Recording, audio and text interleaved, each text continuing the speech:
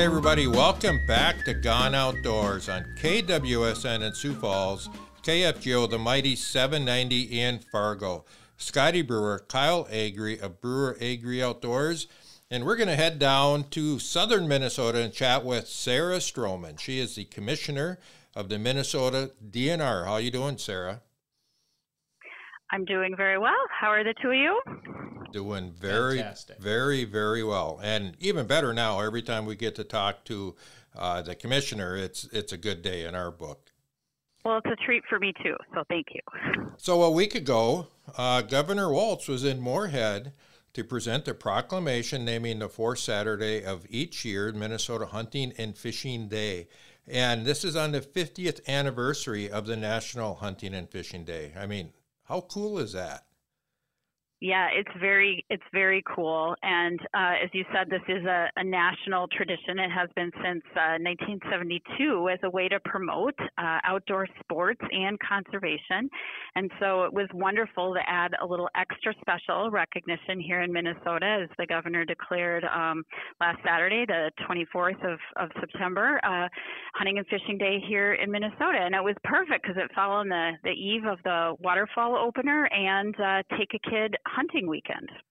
What a fantastic, just timing wise, as you said, waterfall opener. We have deer opener, archery. The season has been open for a couple of weeks. I mean, fishing is still going strong. Just everything really is kind of at the culmination of all of those outdoor passions. And Governor Walz was really, he emphasized the fact that this is really kind of multifaceted. It is our heritage, which is super important here in the part of the world that we live. And it's also to recognize the economic impact that the outdoor sports have on our part of the world. So a lot really going into that. Yeah, absolutely. And I think it really is, as you said, multifaceted, right? It's about the tradition that hunters and anglers have in the state of Minnesota, the role that they've played in preserving our public lands and our waters, and the connection that as individuals, as hunters and anglers, that we have to those lands. And then, of course, the economic. And that's really exciting. Last year, we had over 2 million licensed hunters and anglers, and they generated about $104 million to support conservation efforts at the Minnesota DNR.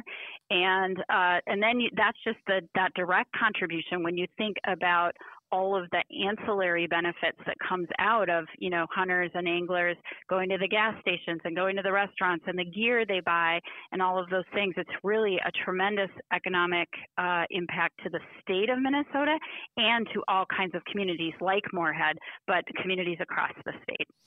Sarah, I think that this whole thing, there are so many different levels to it. Like you just talked a lot about the benefits to the state of Minnesota and to the people of Minnesota. When I look at this, I look at the benefits of each individual resident, each resident that has been going out hunting with their fathers or mothers and grandparents. That individual family heritage that, or a lot of people are fortunate to be brought up in. And having that, that's the grassroots level. And then it goes from there to businesses. How many businesses have had outdoor businesses for so many years that's their heritage, is that outdoor business. And then you get to the state level and the state funding and all of that. And how do we keep that all going all at the same time? I mean, there's so many moving balls, and I think it's just super cool that the state recognizes that and does everything they can to help. Yeah, and it's about recognizing those traditions and those contributions and that heritage, and then I think also pivoting and looking forward and making sure that those opportunities, those outdoor recreation spaces, our public lands, our waters, our fish remain for future generations, so that Minnesotans of tomorrow will have those same opportunities to enjoy the outdoors. Commissioner Stroman, you sort of alluded to this before, but I know we have some listeners who may not be completely familiar with how the mechanism and the functions work. that money that we put on the counter when we go out to our sporting goods store, our bait store, or wherever it might be and purchase a Minnesota hunting or fishing license, that directly goes, a big portion of that directly goes back into supporting conservation efforts, supporting land access, supporting managing the wildlife within the state. Maybe you want to talk just a minute about, kind of how that process works and how it is looking towards the future to make sure we continue to provide that heritage going forward. Yeah, it's super important. And in fact, if you look at fisheries and wildlife management in the state of Minnesota, the most important way that we fund those activities is through the license dollars. And then, of course, there's also in Minnesota, we're fortunate to have a portion of our sales tax dedicated and a portion of our lottery dedicated. But those license dollars are like the bread and butter of how we do our work to not only maintain populations of fish in our lakes and various species of wildlife out on the land, but ensure that there are opportunities for the public to go and enjoy activities, whether it is wildlife watching or it is hunting or it is angling. And so, when you go and buy your license, those dollars come to the department. They become part of our game and fish fund, not to get too technical, but that is what we spend then on game and fish management. And I think a lot of Minnesotans would be surprised to learn that 0 of our general tax dollars are actually allocated towards fish and wildlife in Minnesota. It really comes from those license fees and then from those other sales tax and lottery sources that I mentioned.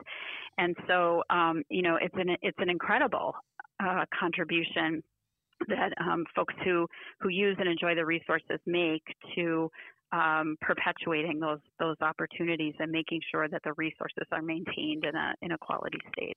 So, Sarah, here's a question then. Like the state parks, do they ride basically on a budget from state park fees, or is there other state money that comes into that? And the same with just regular parks and trails where people generally don't have to pay a fee. How is all that managed? Yeah, that's a great question. The funding gets complicated quickly in our world, and but for parks and trails, it is a combination, like everything. It is a portion of the park vehicle permit that funds it. There is, in that case, a portion of general tax dollars that go to fund parks and trails. We also have a portion of the sales tax, a portion of the lottery that goes to that. And then I should have also mentioned the fabulous license plates that we have in the state of Minnesota. Nice. And one of those options you can choose is a state park plate, and that will you put an extra contribution on top of your vehicle registration, and that gets you access. It's your vehicle permit, and in addition, a contribution to our parks. We also have critical habitat plates so that you can directly support habitat in Minnesota too. So that is another way that we generate revenue, and people can contribute and show their pride in Minnesota's outdoors by displaying it on your car. Yeah, which is great. And hopefully a lot of our listeners do that. They support the DNR in every way that you possibly can, because with all the work that you guys do with pretty much everything outdoors, not just hunting and fishing like we're started out this discussion with, pretty much everything outdoor recreation, you guys have a hand in it. We're talking with Sarah Stroman, Commissioner in Minnesota DNR, about Governor Walz's proclamation making September 24th Minnesota Hunting and Fishing Day.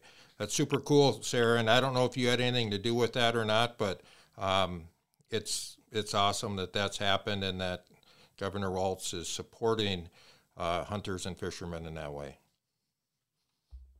Yeah, and I just want to say too, I think the DNR is one piece of that, but it's really the hunters and anglers and the organizations that represent hunters and anglers across the state of Minnesota. So partners like Ducks Unlimited, Minnesota Deer Hunters, Pheasants Forever, they all have a huge part in this as well. And so it was great to have some of those partners out there celebrating the proclamation as well.